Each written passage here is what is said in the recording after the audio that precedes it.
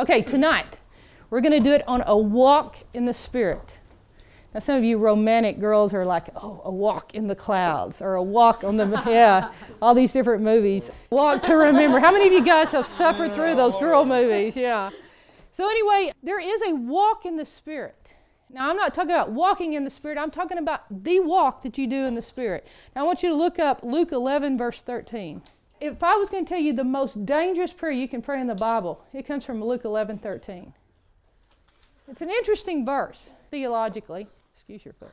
Okay, Luke 11, 13, it tells us that if your father's being evil will not trick you, if they'll not play games with you, if they'll not switch something out and give you something evil, then it's a guarantee that your heavenly Father will what? Give you what? You can guarantee that if you're asking God for something, He's not going to switch out and give you something evil. That's right. You know, some people think, well, I might get something evil.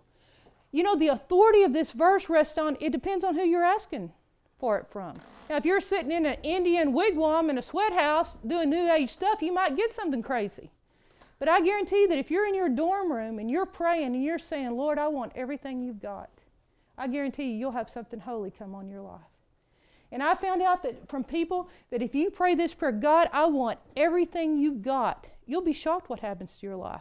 It'll change you.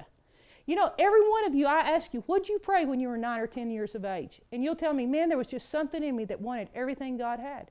And that's where you find yourself going on into the deeper things of God. Now, a lot of you more mature ones that have had it for years and have just said, man, I've gone on to the deeper walk, you're looking around and said, that's for them. But I want you to look at this verse. This verse says it's written to Christians. Because it says if you ask your heavenly Father, He's not your Father till you're a Christian. So this verse isn't saying, hey, you ask for the Holy Spirit if you're not saved. This verse is for Christians. I think this is an interesting concept to think that as Christians we can ask for the Holy Spirit. That kind of goes against our theology. You know, when we get saved, we have the Holy Spirit abiding in us. But do you know what we're going into tonight? There is a realm of the Spirit that is without measure. So I challenge you, if that for years you've been walking in the realm of the Spirit, there's more. You never reach the limits. There's a realm, if you've never tasted the deeper things of God, I'm telling you, go on. It's good water. It tastes good. But it's a realm here where God is telling you, He said, I'm asking you to ask for the Holy Spirit. Now notice that ask, that seek, and the knock. If you look those words up in the Greek, they're in the present perfect tense. That means you keep on doing it. It means you ask, good to see you now, and you keep on asking. You seek and you keep on seeking. You knock. Isn't the English beautiful? It spells out ask. Ask, seek, knock, A-S-K. Yeah. Okay, so you ask and you seek and you knock. And notice the parable above it. It says that if you've got a friend and he doesn't want to get out of bed because his kids are all tucked in, it says you beat on that door until you get him out of bed. That's a pretty strong form of knocking, isn't it? I think that's interesting that that's the context that God puts it in here of asking for the Holy Spirit. That it's your prerogative. You're the one who does it. So I'm looking at this verse, and I hear so many people say this thing to me. Well, you just kind of kick back and you say, God, if you want me to have it, you can just give it to me. You can just force it on me. You know what? You don't deserve it with that attitude. There's something in the persistence of asking. There's something in the saying, God, I want it, that it fixes something right on the inside of us. He's not going to force it on you. It's very clear in this verse that it's a continual, present tense asking God for saying, God, I want everything you've got. It's holy ground. Have you ever felt that time in your life where you feel kind of empty, just totally dry? That you don't have much power, or you're faking your spiritual walk. How many of you, have gotten into that at Higher Pain? You can put that smile, you can just do the things, and no one knows it. But yet at the same time, you're reading your Bible about stuff that we've not experienced. I mean, I've been around this for years, and I still am reading stuff in my Bible that I have not experienced in my life. And we get on this roller coaster, and we're up one day, and we're down the next. And it's like from camp to camp, or retreat to retreat. And it's revival to revival, and there's up times, and there's down times, and there's no consistency in life. You know what I'm going to tell you? Sometimes you feel like that Matthew 23:27, where Jesus says, you know what, I open you up, and I look on the inside, and on the outside you look good. But on the inside, you're full of dead men's bones. And you say, that's me. That's my spiritual life. That's how I feel inside. I'm a spiritual boneyard. Well, I'm going to tell you, God's answer is the same thing he did in Ezekiel. Remember when he went to the valley of the dry bones and he used his breath and he breathed into them. Now look up this verse in John 20, verse 21. Look what God does to dry bones. If you're dry, you're a perfect potential candidate for this. And do not ask me to explain this verse. You know how I wish I could have a snapshot of Jesus' life for a minute. This is one of those moments I would have liked to see how he did this. If I saw this on TV, it might look a little spooky. Look in John 20, verse 21 and 22. Jesus is leaving them. It's his last words. They're already Christians. They believe in his resurrection. You see that in the chapter before. And then in John 20, it says, and Jesus went and he breathed on them the Holy Spirit.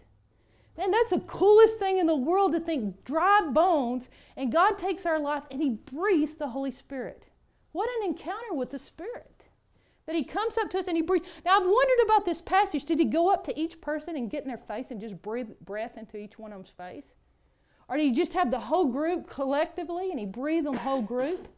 I mean, that kind of sounds pretty, TBN-ish. I don't know. It kind of bothers me. I don't like that verse, and you're looking, and that's just not the comfortable way. I kind of like by myself in my room on my knees.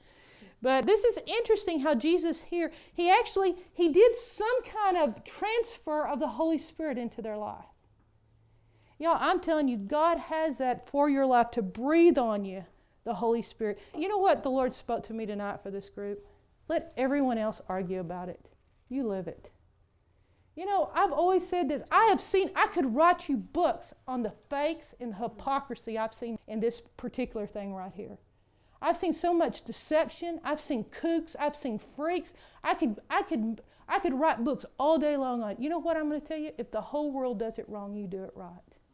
Because somebody's got to do it right. If there's a verse in the Bible, there are clear scriptures on the Holy Spirit. You take them and you put them in your life and you say, I'm going to have integrity. I'm not going to fake this stuff. It's going to be real and I will do it right with my life. And that's what the Lord's saying here. I don't care about the fakes. I don't care what they're doing. I don't answer for them on Judgment Day. But with my life, what do I do with what He's saying with clear verses in the Bible? Right here, He takes our life and He takes it to a deeper experience and He breathes the Holy Spirit on our life. John 3:8 is going to be our theme verse. And I love this verse. It's a crazy verse. It represents our life. John 3:8. All right, where does it say you must be born again? John 4:7. You better know. They'll ship you home off the mission field. Remember when I was in the Philippines, they said, if you cannot tell us where you're born again, we're putting y'all back on the plane. We're not going to pay for you. Lester Summerall was always kind of a stickler. Okay, John 3:8.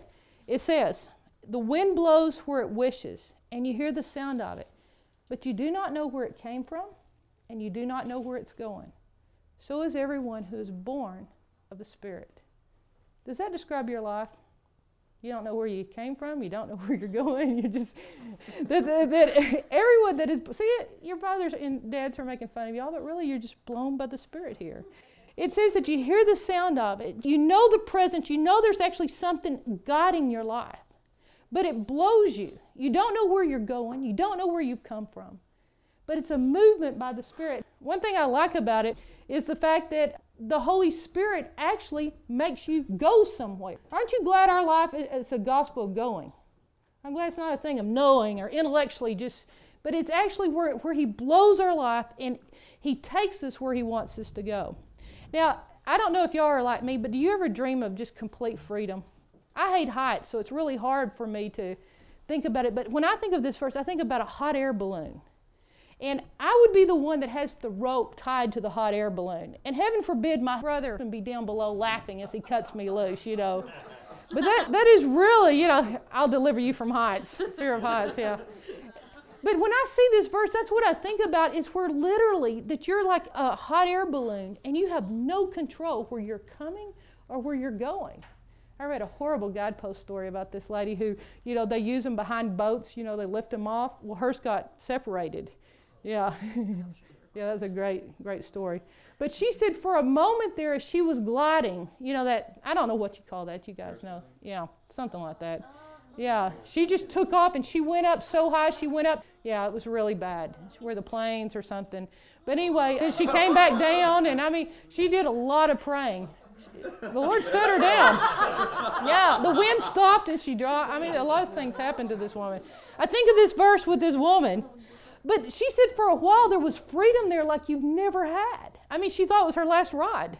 You know, this is kind of like our last ride. Do y'all dream sometimes that you can fly? At night, I dream in the fun of just thinking to have the freedom that you could fly and go anywhere you want. There's a total freedom. There's something in man that longs for no one to control you. Absolutely nothing holding you back. No ropes. Cut it loose. Let's go all the way. And so there's something in you, and it fights for that kind of freedom, to be totally windblown. I'm going to tell you, the only place you can get it is with the Spirit. The only place you want it, it was the Spirit. You sure don't want yourself to be in control there. You want where the Lord has you, and He has a direction for your life, that He's taking you somewhere. I think some wise preacher said Sunday that we look at our spiritual growth as if it's a piece of pie, as if it's a certain portion, and there's limits to it, and there's only a certain amount. That's why one youth group will get in a fight if someone leaves that youth group and gets in another. That's why people are jealous. Well, I want them in our church, because we look at life as if it's a piece of pie, as if it has boundaries. But look in John 3, verse 34, skip down a little bit further, and it says He gives the Spirit without measure in our life. Man, you could just think on that scripture all day long, that He gives us a Spirit without any kind of a measure, without any kind of limitations.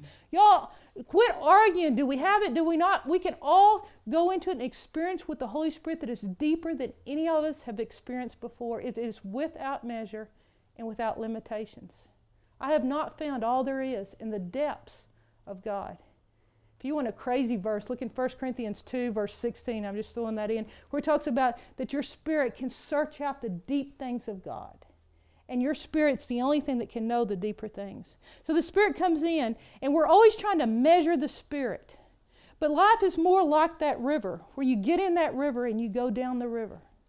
And you jump in. You remember with Kathy and all her, let's see if Christian's here, all her Marine boyfriends, you know, that time when we were all on the river? Anyway, so we were going down this river, and you float in. It's like the river will take you.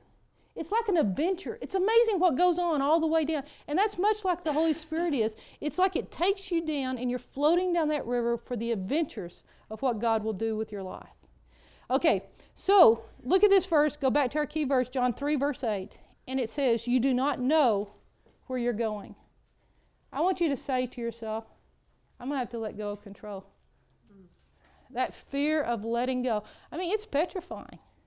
You know, for the most part, it's not a theological difference we have on the Holy Spirit. It's a flat thing of, I do not want to let go of control. I mean, that scares me. Do not do that to my life. Do not ruin my reputation. I have worked years to build this cruddy reputation. Yeah, do not wreck me. And so you look at this verse, but you look very clearly here. You do not know where you're going. And this is where we're not paying attention to this verse. You know, I want to tell you something. This is not me leading you. This is not a group leading you. This verse is saying the Holy Spirit Himself will lead you. And you know what? He will cause trouble for your life. I mean, Roark today was saying, it is a difficult life. I promise you, if you follow Jesus and who He really is, He said, you will have trouble, and I'm leading you to a difficult life. Easy yoke, difficult life. It's going to be interesting what happens here. So it's a leading by the Holy Spirit. But you know that urge when you feel, you ever being saved? We all got saved the same way. We're sitting on a bench, and you start feeling them give the altar call. And you start trying to feel yourself get up, you know? And you tighten your grip. Isn't that how all of you were? You know, I remember finally I got up and ran down First Baptist, you know. And you feel that urge like something's dragging you to the altar. Well, the same thing with the Holy Spirit. It's like He leads you, and He gives you this urge, and He's telling you, go deeper. Well, I know that what I got was sanctioned by God. I know it was the Holy Spirit because I received it in First Baptist Church, Brownwood, Texas. It's where I was saved. It's where I was water baptized.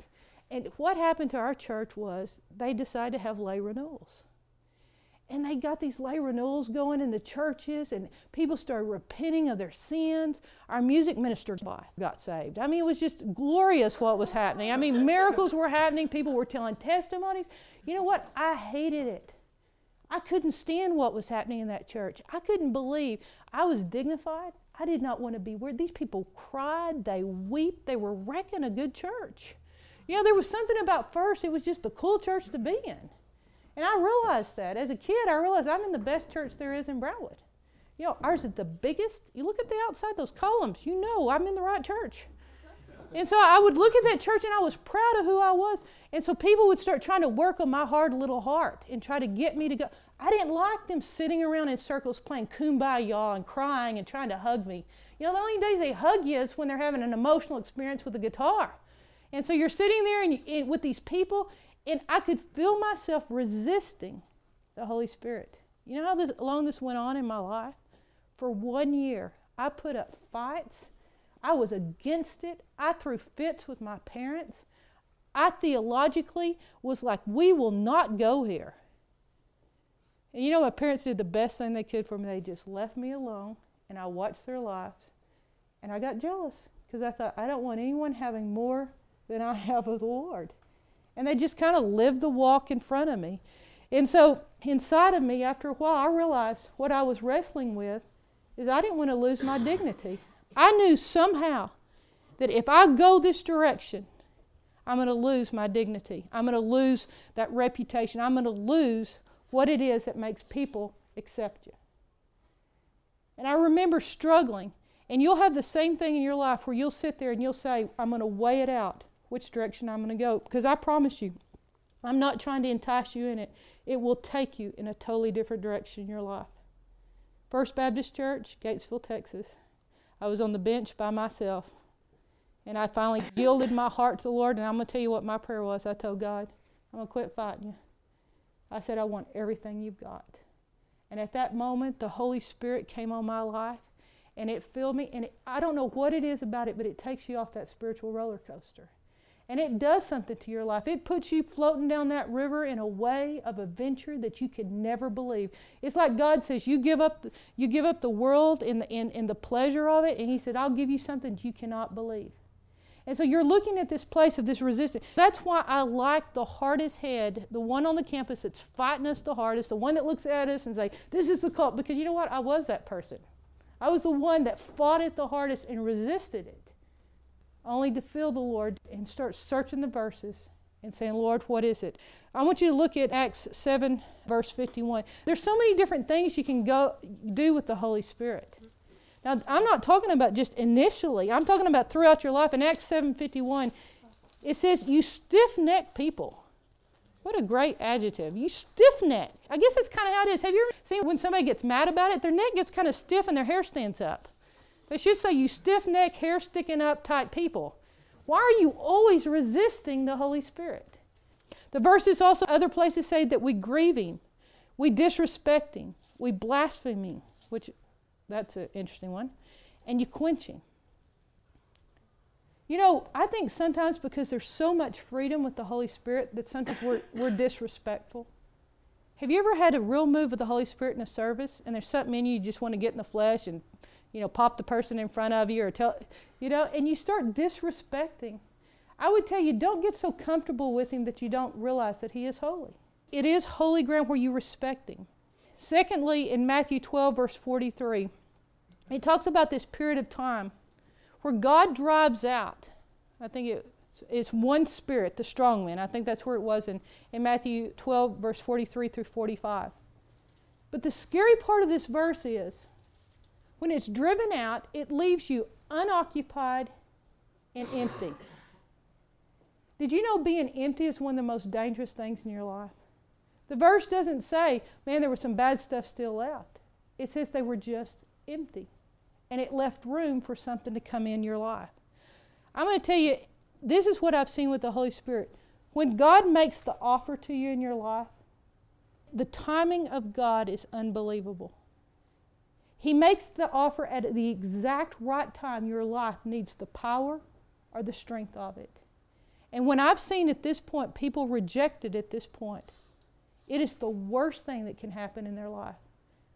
I'm not trying to scare you. I am telling you stories of people that I have loved like crazy. And I've watched them put a resistance up in the spiritual realm right when God was trying to do something with them, and it totally wrecks their life.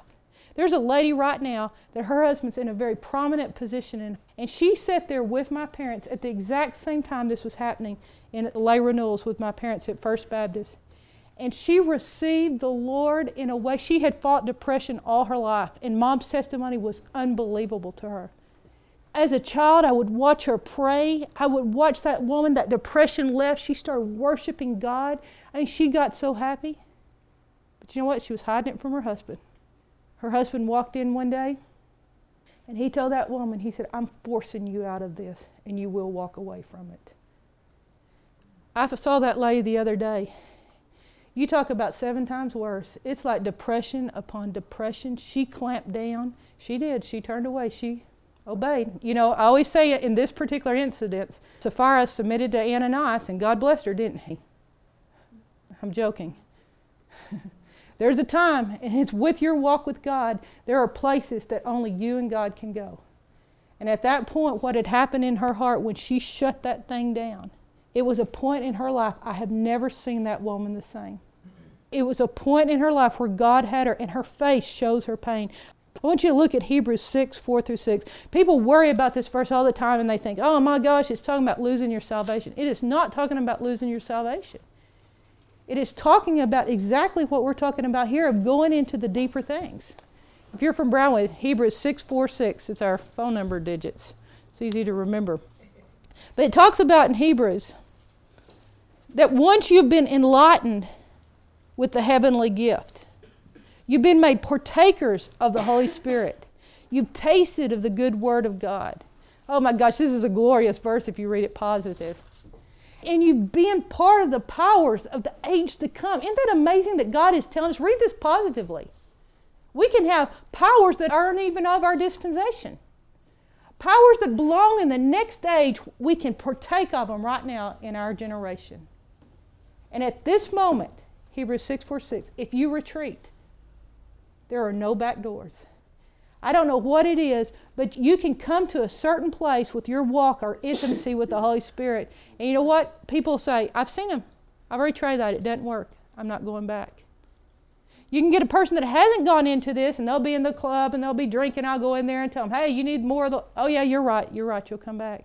But there's a certain point that you go, and this is why I warn you, do not go into this slap happily or foolishly or because your roommate's doing it. It's the cool thing to do, and we've got us a little group.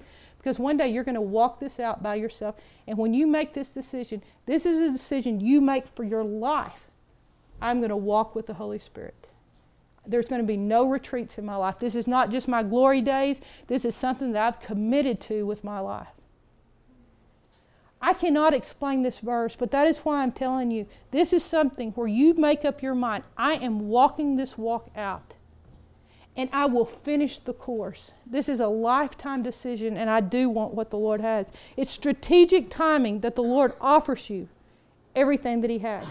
And it's also the most exciting time that you can live. You know, in Mark 2, verse 21, it says, old wineskins burst. You know, there's something inside of you that when this happens to you, it just busts wide open. It bursts. It bursts something in you. And you can't patch up things between the old and the new. It's like a whole new garment. You can't go back to ever being who you were. It's funny. I was going to tell you what the Lord told me, and you'll see me a lot of times back off from you and be reluctant. But I was sitting in Newman parking lot out there, and a bunch of my friends call me up, and they tell me, man, you got to come pray for Martha.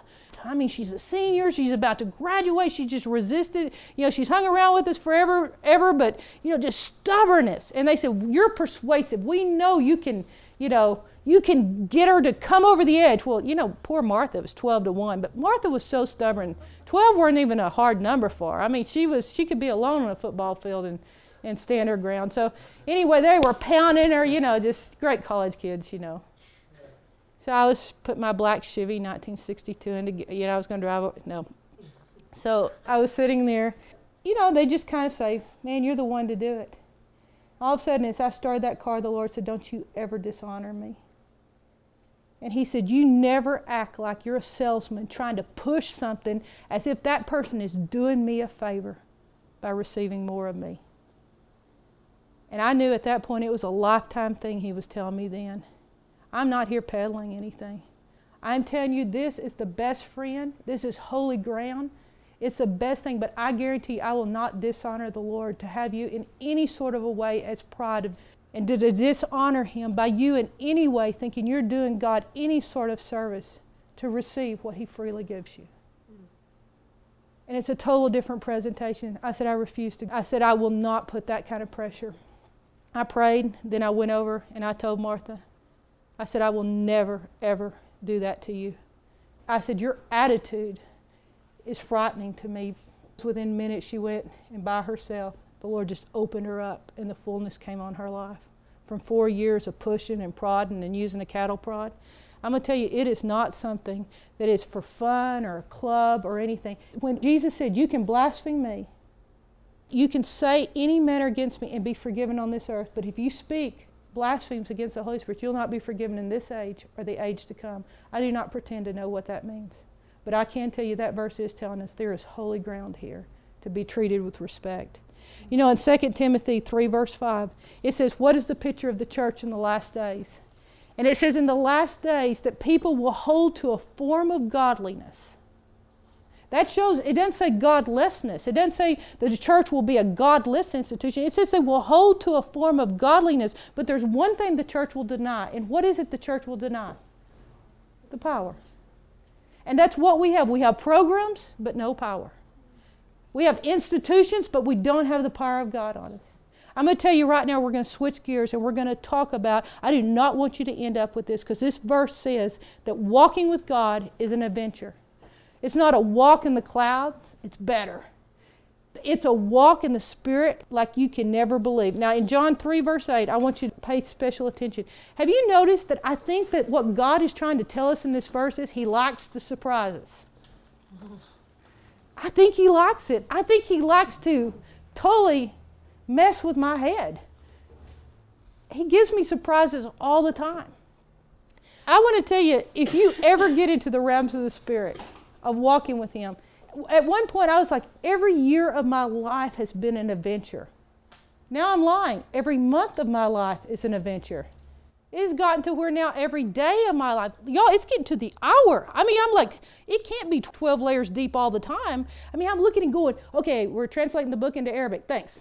Okay, I released the thing on the Spanish thing. Got my book cover in. I mean, anybody over here, we're like, what are we living in the last days? I mean, it's like we're running this thing and it's like we're trying to steer this ship because God is doing amazing things. Be part of what He's doing on the earth.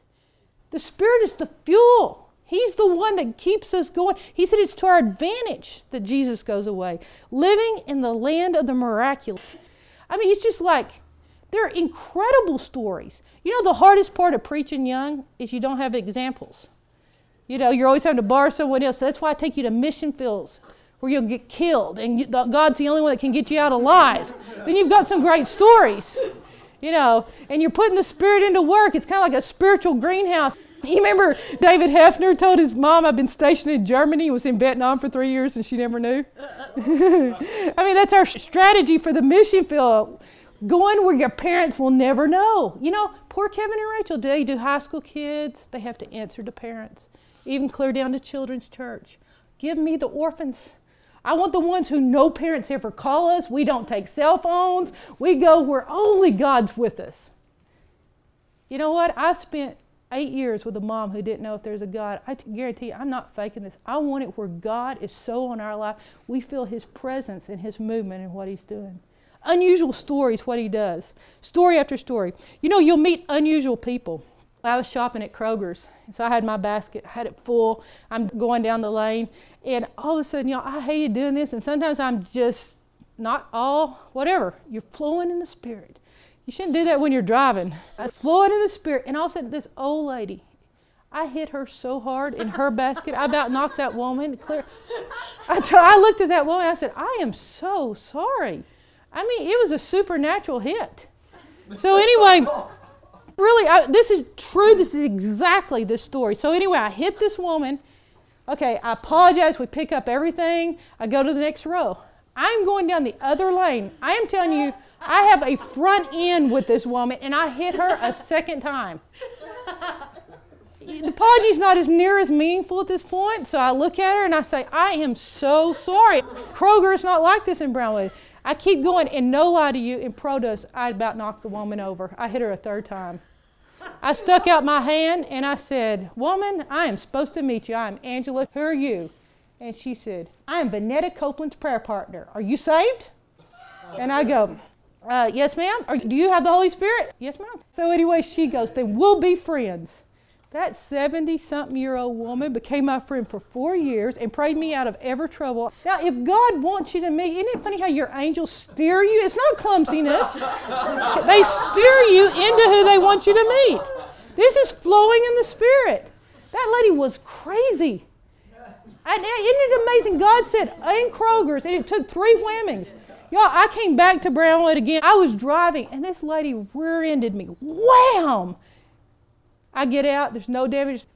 We throw our arms around each other. I'd never seen this woman in my life. I go, we must be destined to be friends.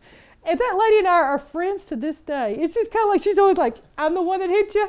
And it's just amazing. And I just like, it's just the Lord. No damage to her car. She about knocked me into traffic. But it was amazing how God puts you together. So God will have you meet unusual people. He will give you unusual provision on your life. Do you remember poor college students? Anybody relate? We were getting Chateau movie tickets for $1, and we'd get a coupon out of the phone book and get them for half price, for 50 cents each to the thing. Then when nobody was looking, we were going to the trash can and getting out all the popcorn things. Y'all are not hungry then. And you get free refills. Yeah, it's good. We would take all of our friends to the movie with all the popcorn they wanted. Hey, for $3, I'm impressed. So, unusual protection, unusual provision. Matthew 17:27, you know how Jesus got provision? It was the coin in the fish's mouth. Okay, that's how poor we were. All right, so during this time, I would start praying for the Lord to provide. That's what I ran out of the house to go get. Before there was K99 radio, my job was to put mothers' programs into radio segments. Well, we didn't have enough money to pay for her to be on their radio for an hour, so I was cutting her into 15 minutes. So I had to make everything transition. Well, I didn't have a typewriter. So I was praying, and no kidding, as I was writing those intros, I went out to the trash can. I looked everywhere for my little typewriter. There was a typewriter sitting right on top of the dumpster. I mean, this kept going on and on in my life. I'd pray and I'd run to my dumpster the next morning, and there'd be. And it was like an anointing on this dumpster thing. I got fishing poles. I got arrowhead collections. Okay, the next thing that I prayed for, I'm not kidding you. I was going to give this away. The next thing that I prayed for was I wanted a Bible dictionary. I'd seen one in the store. It was a Nelson's. And that's what I told the Lord I wanted. I went, and here it was on the top of the dumpster. Look at this. To my loving husband, Jim Roberts, from your wife, Whippy. Now, Jim Roberts must not have appreciated the Nelson's thing, and they divorced. I think people were divorcing, and I was getting great stuff. But y'all, whatever I prayed for, that would be in the dumpster that day. It was like it was overflowing all the time. I got a little more spiritual with this. And I told the Lord, I wanted tracts to witness on Halloween because all these little heathens would come to my door. The guy who killed all the people in Taco Bell was my neighbor. I mean, we were always having sniper hunts. I mean, I'd been in the Bible Belt. This was great fun. And so anyway, I prayed and I said, Lord, I need money. I went out to the dumpster and I thought God would have money in an envelope. There was no money. I was like, God, this is Halloween. I've got to go down to the store and buy these tracts. And I'd already picked out what I wanted.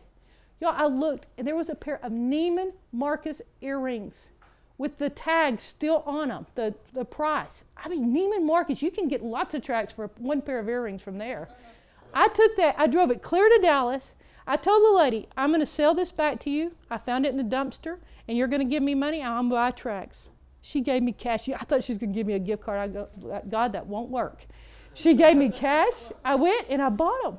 I mean, every time I would go to the dumpster store, I start telling everybody about my anointed dumpster. That God has had all this stuff that was happening to my life. And so we had this chiropractor in town. He was a long-haired missionary's kid. He had hair down to here, earrings, the whole 9 yards. So we'd feed him all the time. He cut his hair and decent and married now. But anyway, Dan goes, I don't believe about that dumpster. I don't believe you can hear God, and I don't believe this is working. This is no lie. I go, Dan, what do you need? I need a couch. I said, let's pray. So I prayed, and I said, Lord, I thank you. You'll give Dan a couch. I just prayed that you'll provide him a couch. I ran out the next morning. There was no couch in the dumpster.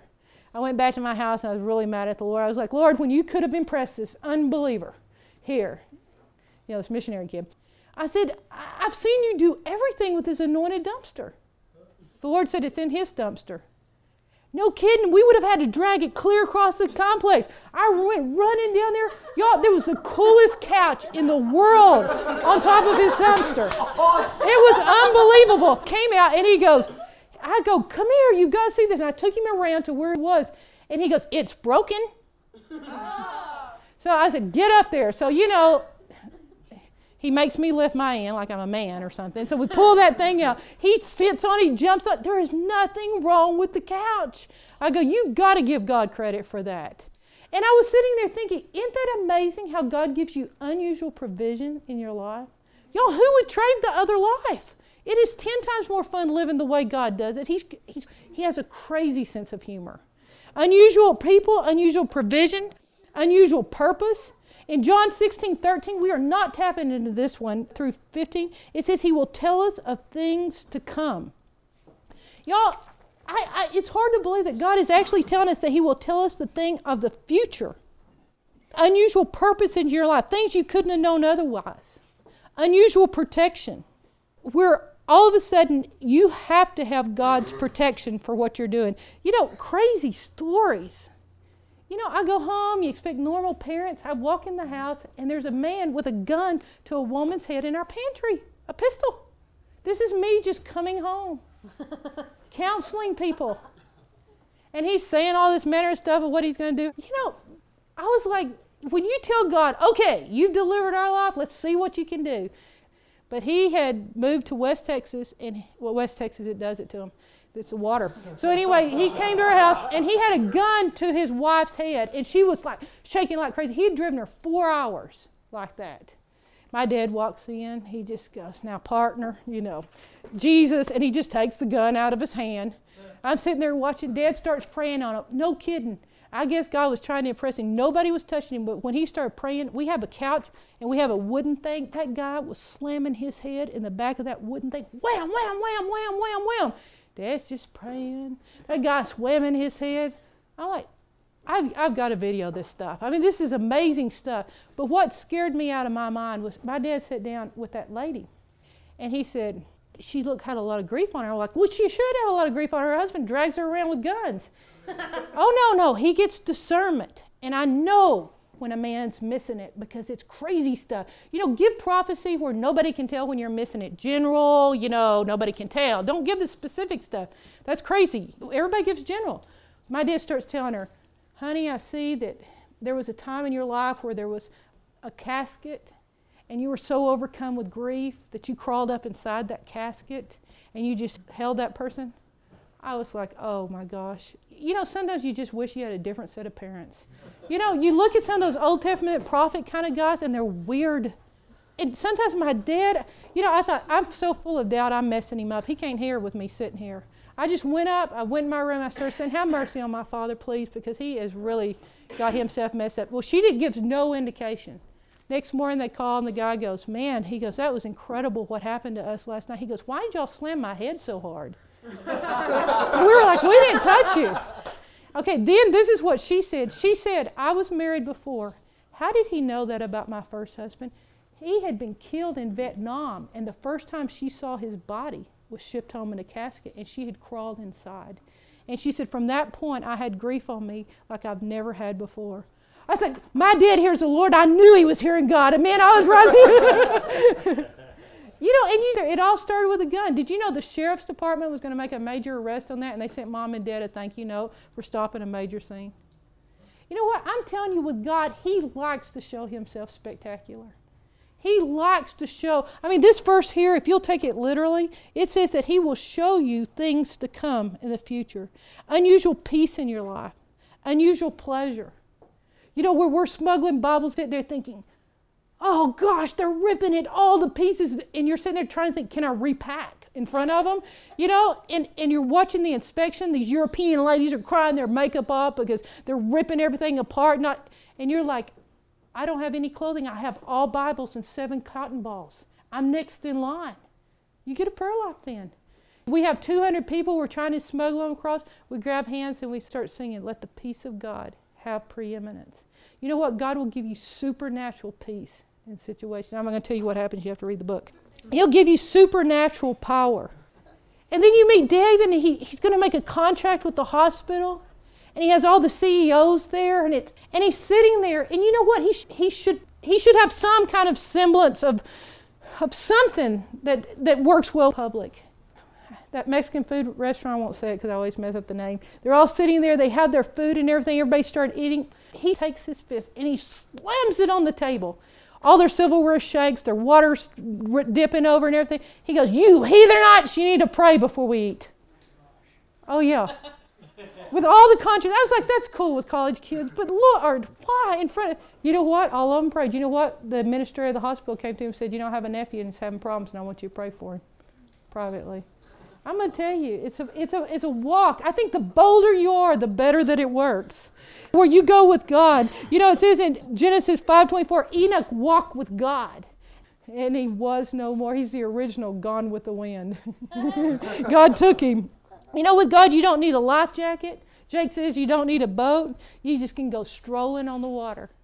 I'm going to end with this last thing. In Acts 2:17, it says, in the last days, he said, I'm going to pour forth my Spirit upon all mankind. Y'all have been having problems in the prison ministry. We've had some tears slip in of, man, they don't believe in the Trinity. They don't, you know, oh gosh, theologically, they're in the cult books. And so I was meeting with this guy, Benson Simon, and Amanda. We spent 3 days with him, and the book on after Pentecost, what's happened the last 100 years. And I was talking to him, and he said, hey, he said, calm down. He said, they only make up 5%. And he looked at me and he said something I'll never forget. 70-something years of age. He said, quit wasting your time arguing with them. He said, you live in the last day. He said, you pray for every single person you can. He said, we're living in a time where God is pouring out His Spirit. And so I'm going to take his advice. We have a job to be done. You know, that's where Jesus said, go into all the world. And then He says, wait, stop. He said, wait for the power. That's why so many missionaries come home broken, because they get into spiritual warfare and they didn't have the power they needed on their life. So I'm encouraging you. You called the mission field. You called the youth groups. God has the presence of the Holy Spirit. And you know how you get it? You get in your dorm room. You get by yourself. You get on your knees and you say, Lord, I want everything you've got. Amen.